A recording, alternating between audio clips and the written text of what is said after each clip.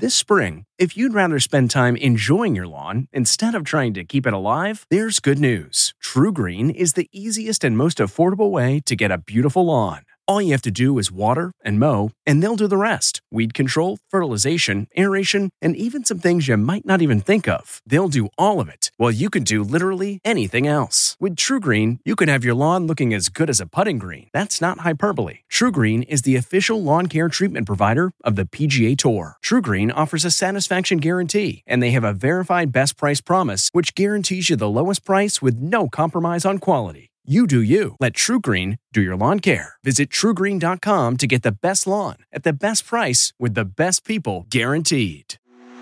When it comes to picking the perfect treats for your dog, Stewart makes the choice easy by keeping it real. Real ingredients, real nutrients, real benefits. Stewart dog treats are free from additives, corn, soy, wheat, and grains. Plus, they're freeze-dried to lock in all the great nutrition and natural flavor your furry friend deserves. Stewart freeze-dried dog treats. Big, tail-wagging nutritional benefits. Available on Amazon.com today.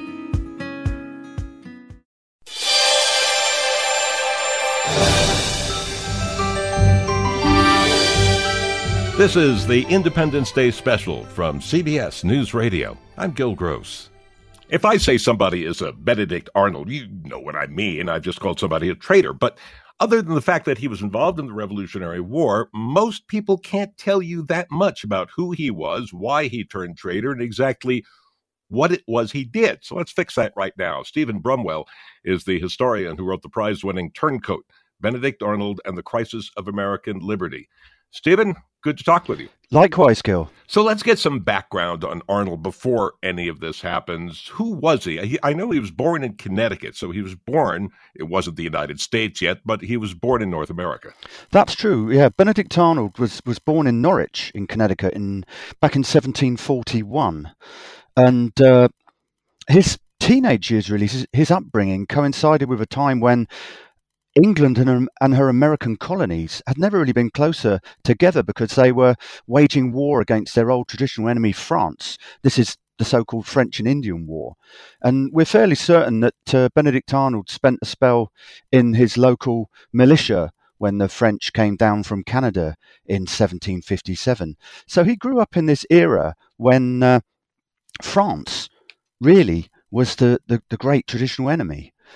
And after the war, he basically was set up as a merchant. He started out as a shopkeeper. This was in New Haven in Connecticut. But he pretty swiftly swapped to the rather more adventurous life of a merchant seaman, a sea captain and trader. And in that period, he was plying all the way across the Atlantic to the Caribbean, even to Amsterdam, where I live now. And also at the same time, or as part of his trading ventures, he was bringing horses down from Canada, often in very, very tough winter conditions. So he'd had a pretty interesting lifestyle by his early 20s. We're getting ahead of ourselves, but I can't resist noting this, that as with George Washington, he originally fought the common enemy, as you point out, of the English and the Americans, the French. During the Revolutionary War, of course, Lafayette and the French come to the side of the Continental Army.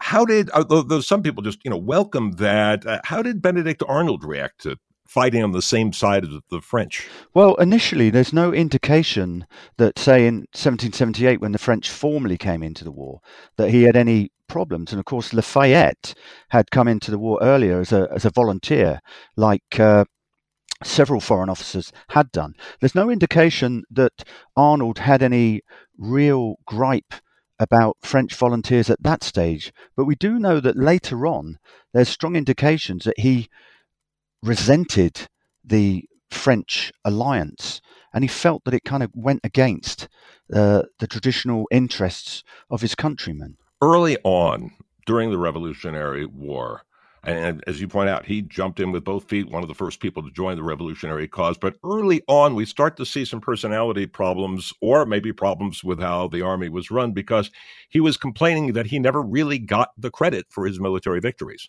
Yeah, that's certainly very, very true. And I think Arnold did have a very strong case in claiming he wasn't getting the credit, because if you look at his actual record, from really the get-go, within days of Lexington and Concord, he had basically joined the army besieging the British in Boston and volunteered his services. That May of 1775, he was with Ethan Allen when the fortress of Ticonderoga in upstate New York was taken from the British. And this was kind of a vital achievement, because the guns from Ticonderoga would be used to winkle the British out of Boston by George Washington.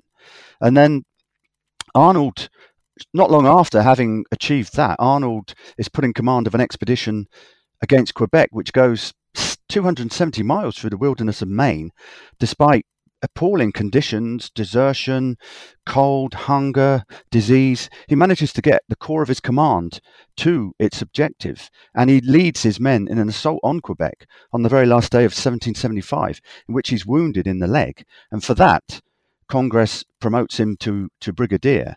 Now, in 1776, I'd say that Arnold's contribution was even more important, because when he was put in command of the Patriot flotilla on Lake Champlain, he basically delayed a British invasion of the colonies from the north because of his resistance, because he actually built a fleet. The British had to build a fleet of their own to win supremacy of the lake. And although Arnold, I should say, was defeated at Valcour Island, the mere fact that he fought was enough to delay British operations. And if the British advance from Canada had rolled on from the north as it was supposed to, then George Washington, who'd been badly defeated around New York by General William Howe and forced back into Pennsylvania, would have been caught in a kind of a pincer movement.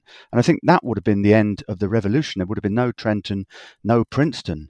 So Arnold also, by this stage, he'd been promoted to Major General, but the problem was his seniority in the list of Major Generals meant that he was lower down the list than others who he felt had achieved far less.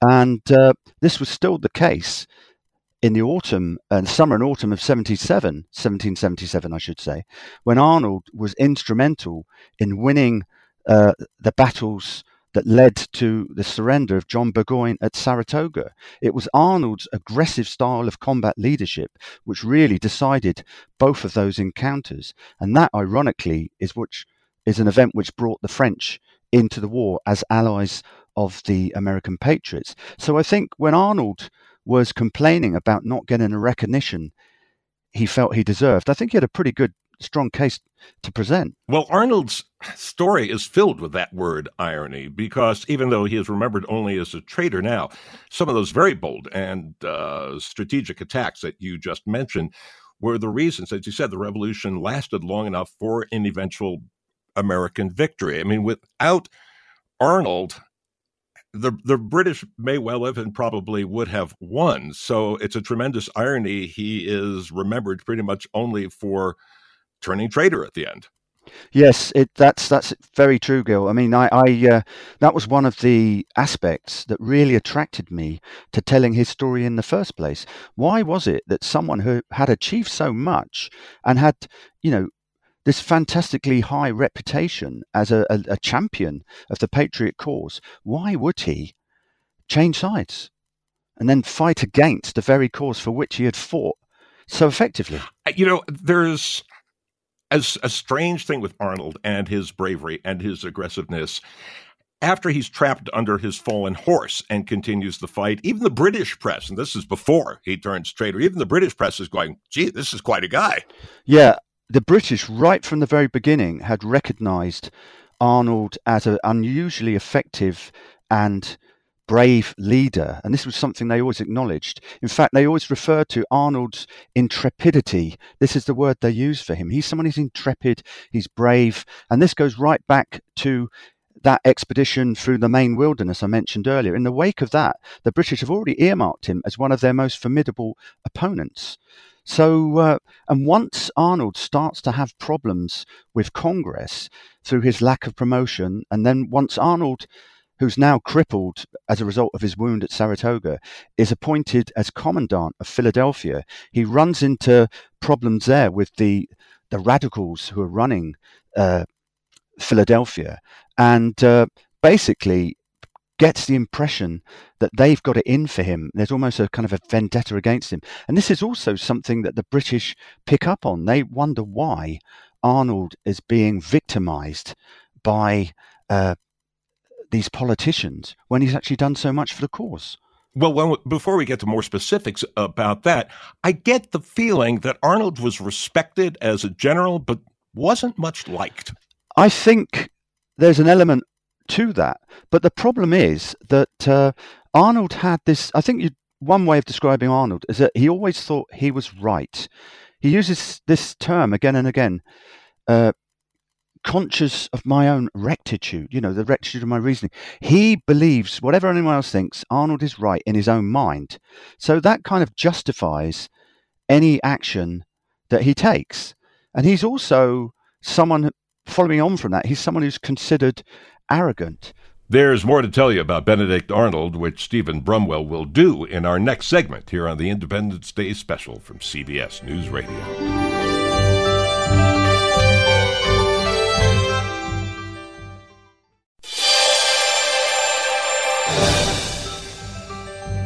Welcome back to the Independence Day Special here on CBS News Radio. I'm Gil Gross. We're talking with Stephen Brumwell, the historian who wrote the prize-winning Turncoat, Benedict Arnold and the Crisis of American Liberty. We've got to remember by now, this is 1779. It's not 1775.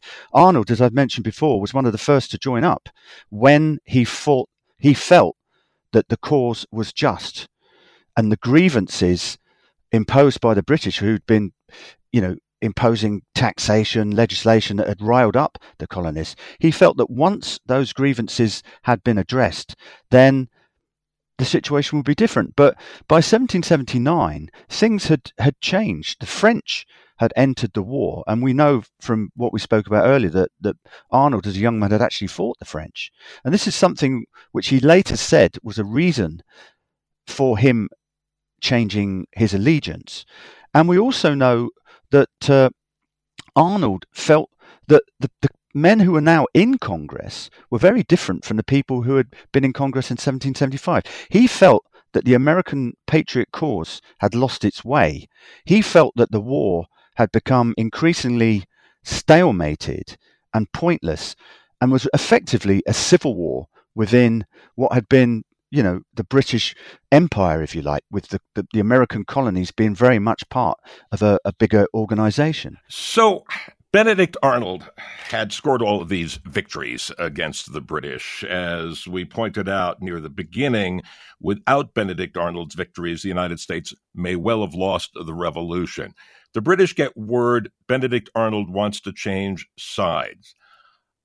They must have been suspicious that this might have been a trap or something. This seems too good to be true. How did they check this out? Yeah, that's very much the fly in the ointment.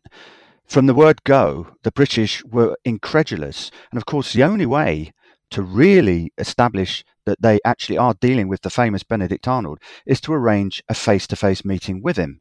And this is where the treason really comes unstuck, because John Andre, who by now is a major, he is the man, as Clinton's head of intelligence, who's been handling the correspondence from the outset. So as the treason approaches its climax in the summer of 1780, by which time West Point in the Hudson Valley has been identified as the key objective around which the treason will turn, the only way to actually establish that Arnold is who he says he is to actually send Andre up the Hudson River to meet him. And this is where things start to come apart, because this is an extremely risky operation. Major Andre is given very strict instructions. He must not shed his military uniform.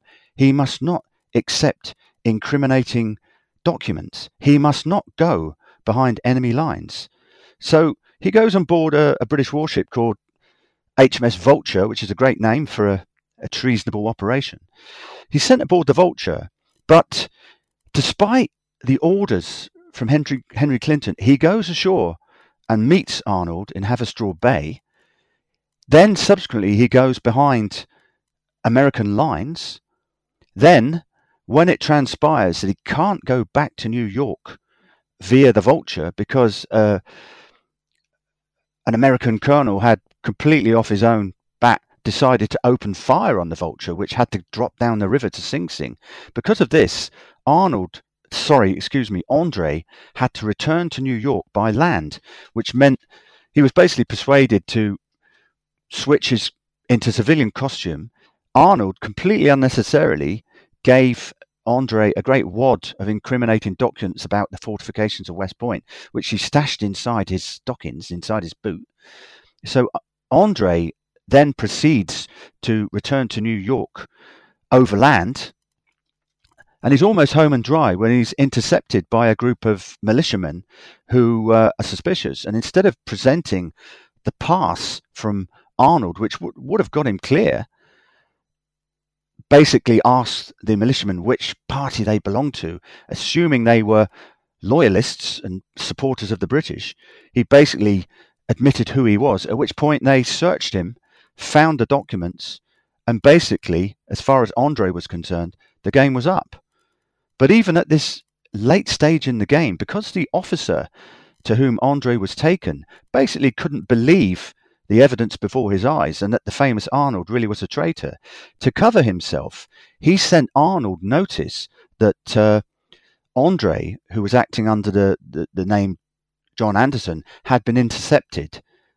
And at the same time, he sent the documents to George Washington, who was coming home back to his base from a conference with the French in Connecticut. So you have these two different messengers streaking off at pretty much the same time. And it's dubious as to who's going to reach their objective first.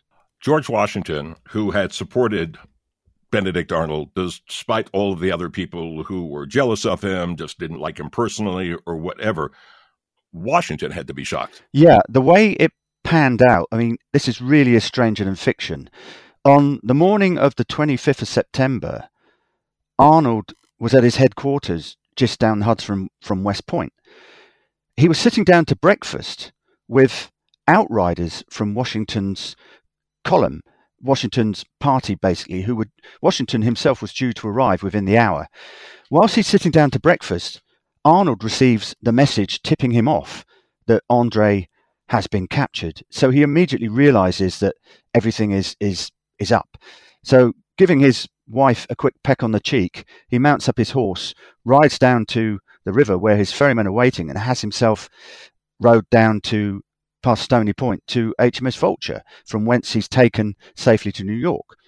Not long after, Washington arrives, goes over to West Point hoping to meet Arnold, but he doesn't find him there, returns back across the Hudson to Arnold's headquarters, confused and slightly bewildered. Now, not long afterwards, the second messenger arrives with the package of documents signed by Arnold, which had been found on John Anderson, basically giving away all the details of West Point and other military information. At this stage, Washington suddenly realizes, oh my God, if we can't trust Arnold, who can we trust? So this is a real bombshell. And he sends off two officers, including Alexander Hamilton, to try and catch up with Arnold. But of course, by this stage, Arnold's long gone. But they do still have Andre, who will now face the consequences of being a spy.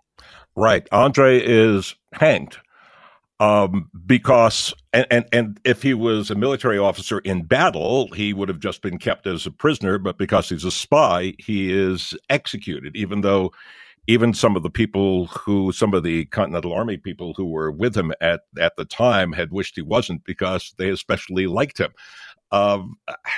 After all this is over, let's do the final irony here. Benedict Arnold goes on to England and lives well, and his wife has this, amazing pension from the king. George Washington, of course, wins the war, becomes the first American president. John Andre, the messenger guy, a.k.a. John Anderson, he's executed.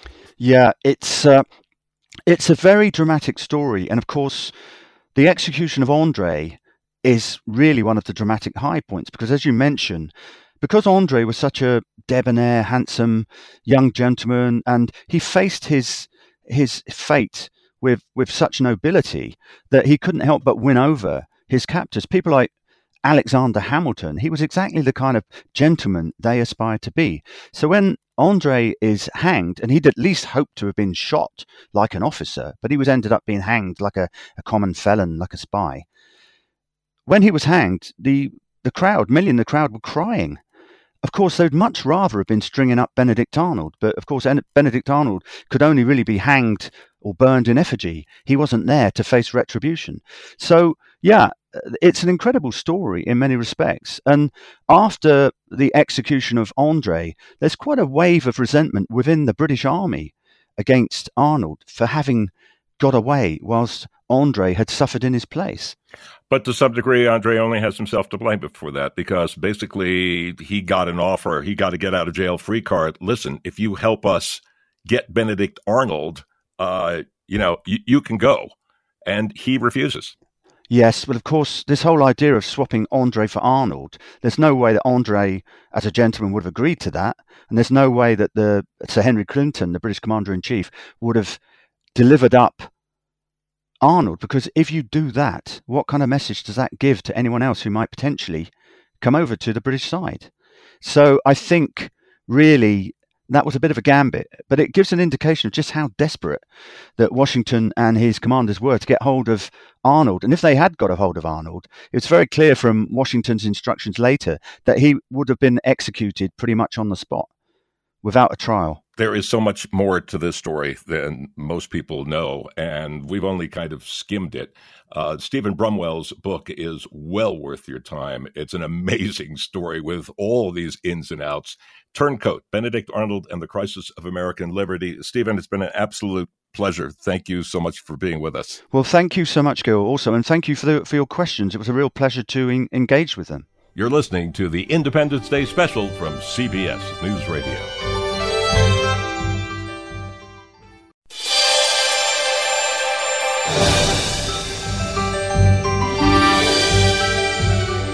We not only celebrate our independence as a nation now, but into the summer, we celebrate our independence from the kitchen as we head outdoors and fire up the grill. Simply Recipes is making the fourth with its first ever digital issue called the Backyard Bash. And Emma Christensen of Simply Recipes joins us now. And Emma, since it's a digital issue, we'll do a cut and paste job. In this case, cut the food and paste it. And by that, what do I mean? Well, first of all, thank you so much for having me this morning. I am very excited to be here and to talk to you about barbecuing and grilling and all things backyard bash related. Yes, and we at Simply Recipes think that the secret to grilling this summer, to the easiest, fastest, most delicious grilling, are pastes. Sure, brines, marinades, dry rubs, all that stuff is fantastic, but pastes are just so flavorful, so easy, and they're going to give you just a backyard win this summer. And if your kids are listening right now, we're not talking school paste here, even though a lot of third graders do love to eat that. What are we talking about specifically? What makes a paste? We are talking about a simple mix of oil, dried spices or seasonings, condiments like ketchup, mustard, gochujang, just real flavorful condiments, and fresh aromatics like herbs, anything coming from your garden. And it's super easy. If it's a small amount of paste that you're making, you can just mix it together in a small bowl, or you can just blitz it real quick in a blender. You want it to be thick and spreadable and relatively sticky so that it sticks right to the food that you're grilling. You don't want it to be loose or runny. And you're really going for bold, aggressive flavor here. And when we're talking bold, aggressive flavor, what kind of flavors are we talking about? What kind of spices? What are we using here? Oh, boy. The sky's the limit here. There's such a grand world that you can explore. So really raid your pantry for those whole or ground spices that you've had sitting around for a while. Chili peppers, cumin, coriander, fennel, mustard seed, all that good stuff. You could even go into paprika, garlic or onion powder, curry powder, like I said, sky's the limit.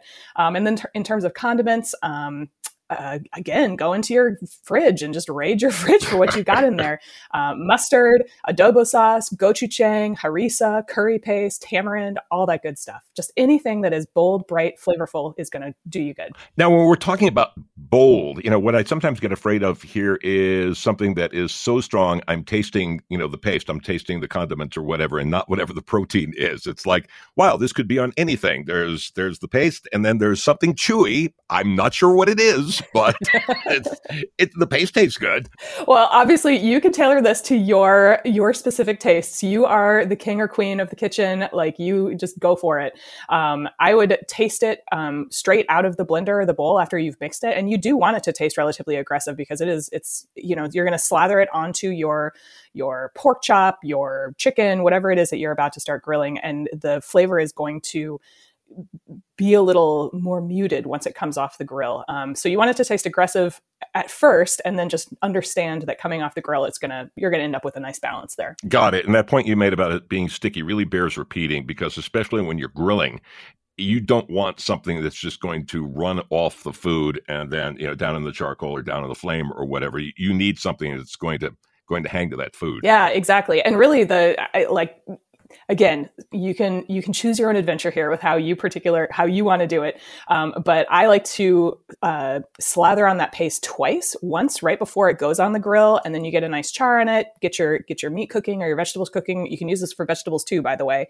And then slather on the paste again toward the end of cooking. And that second time around, the paste has even more stuff to cling to because that initial layer of paste has become charred and caramelized and oh so delicious. Okay. Now, there's some specific recipes, because it just makes sense, it being simply recipes and all, that are different. For instance, I'm ready to go out there with hot dogs, and Simply Recipes, it certainly allows that, but it also has the grilled carrot dog, which is what? Well, it's a carrot, obviously. It is exactly. Yeah. Right. It's exactly what it sounds like. Why is this good? Well, this is fantastic for any vegetarians, any veggie lovers that you've got coming to your backyard bash, as well as kids. Like, if you've got a kid who loves carrots, like, this is going to be right up their alley. And this is a two-step process for the carrot dogs. One, you want to boil them briefly beforehand, and that makes sure that they're cooked through, and then put them on the grill, slather them with we recommend a mustard barbecue paste for this one. Put it on the grill it up, and you got yourself a carrot dog. It's pretty delicious. You got to try it to believe it, though. The main thing that we've learned here for grilling is we're talking about pastes, which are, hey, let's face it, they're just easier than brining or marinades. They're quick, they're fast. I mean, it's the kind of thing that if somebody announces in the morning they're coming over for lunch or dinner that night, you can put together real fast, slather on there, and there you go. So it's a really good thing to have that. And then we've got these other recipes. And if we go to simplyrecipes.com, we can find a ton more. Oh, absolutely. We will be running delicious grilling recipes all summer long. Come visit us and find out more. Okay. And again, there's this special digital issue that you can look at that has the things that we just talked about and so much more. So excellent. Emma Christensen from Simply Recipes, thank you so much for being with us. Thank you. This is the Independence Day special from CBS News Radio.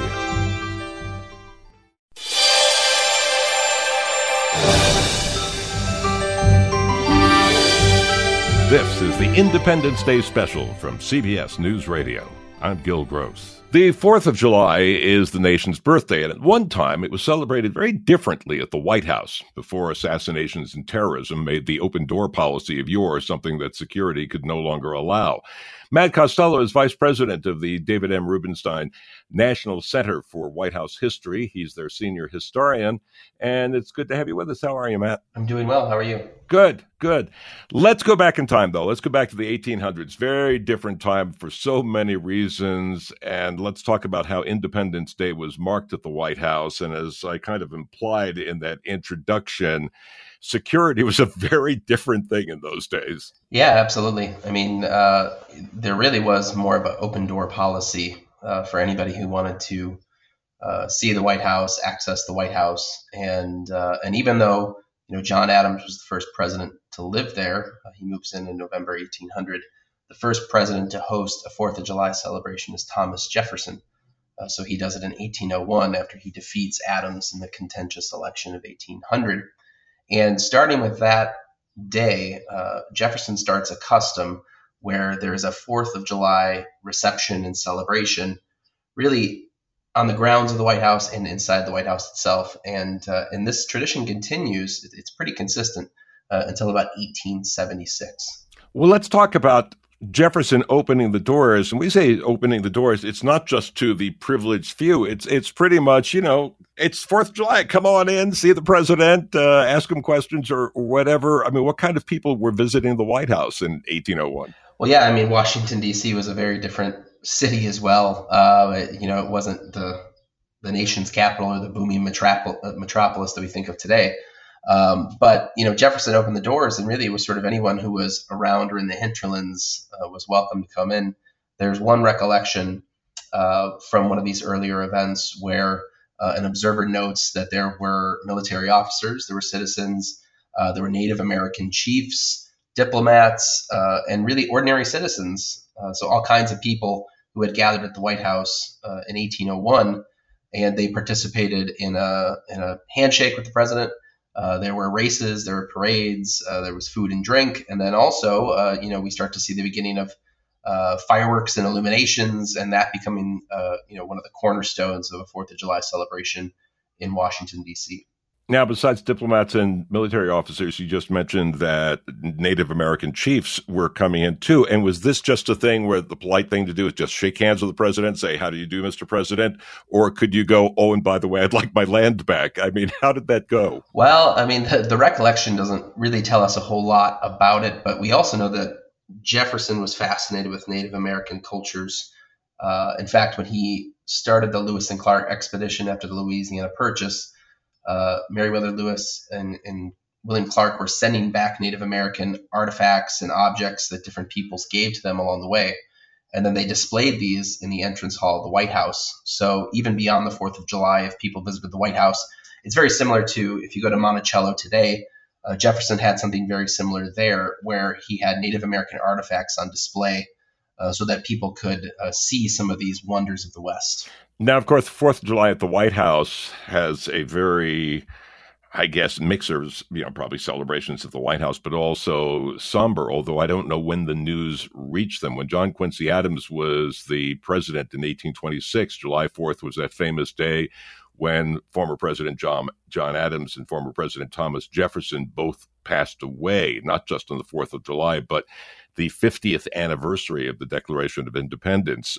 Did they get that news on the 4th, or did that take a while? I mean, did that change the celebration that day? Well, it's interesting because, Adams and Jefferson, I mentioned it earlier, Jefferson is Adams' vice president when he defeats him in the election of 1800. There's obviously some bitter feelings about that. Adams doesn't stick around for Jefferson's inauguration. And only in retirement do these two statesmen sort of re-begin their friendship. They write more than 150 letters to each other in the retirement years.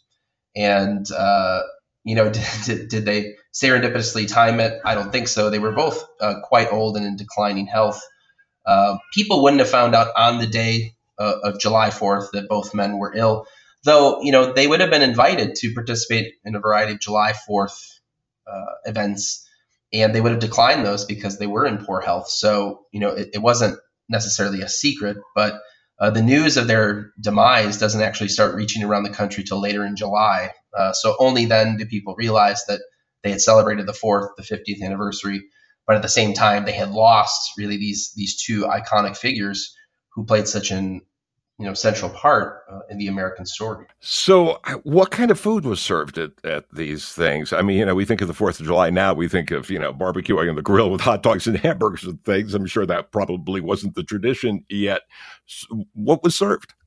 Do we know? Sure. So for some of these receptions, it would have been things like cakes and punch and, fruits and nuts and a variety of different things that really people could snack on.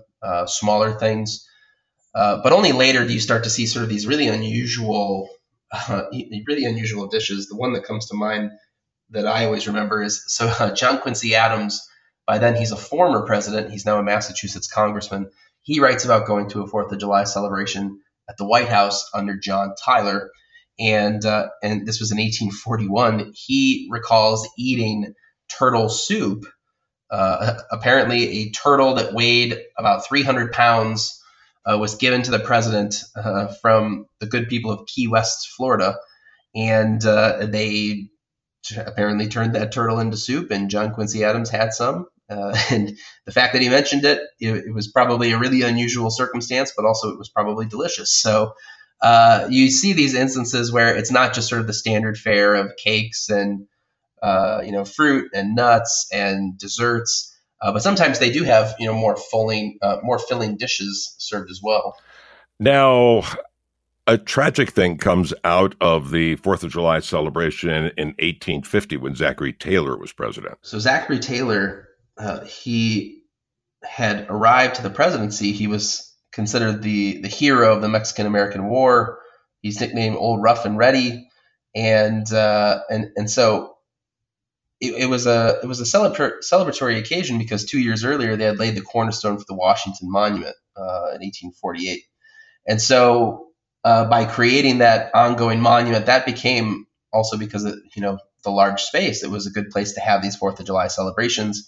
It was within view of the White House. And it sort of reaffirms Americans' commitment to Washington and the ideals the country was founded on. And so in July 1850, Zachary Taylor participates in the events of the 4th of July celebration at the Washington Monument. And we're not exactly sure how he contracted it, but he gets sick, from a gastrointestinal illness. It could be cholera. It could be a different bacterial infection. But whatever it was, he ends up dying 5 days later. He dies on July 9th. And so there are, we mentioned Adams and Jefferson dying on the 4th. James Monroe also dies on July 4th. And Zachary Taylor, falls ill shortly after the 4th. And one could certainly say that, who knows, had he not participated in that 4th of July celebration, maybe he would have lived to see his entire term, but that wasn't how it was meant to be. Some more fascinating history of the 4th at 1600 Pennsylvania Avenue is coming up with Matt Costello here on the Independence Day special from CBS News Radio.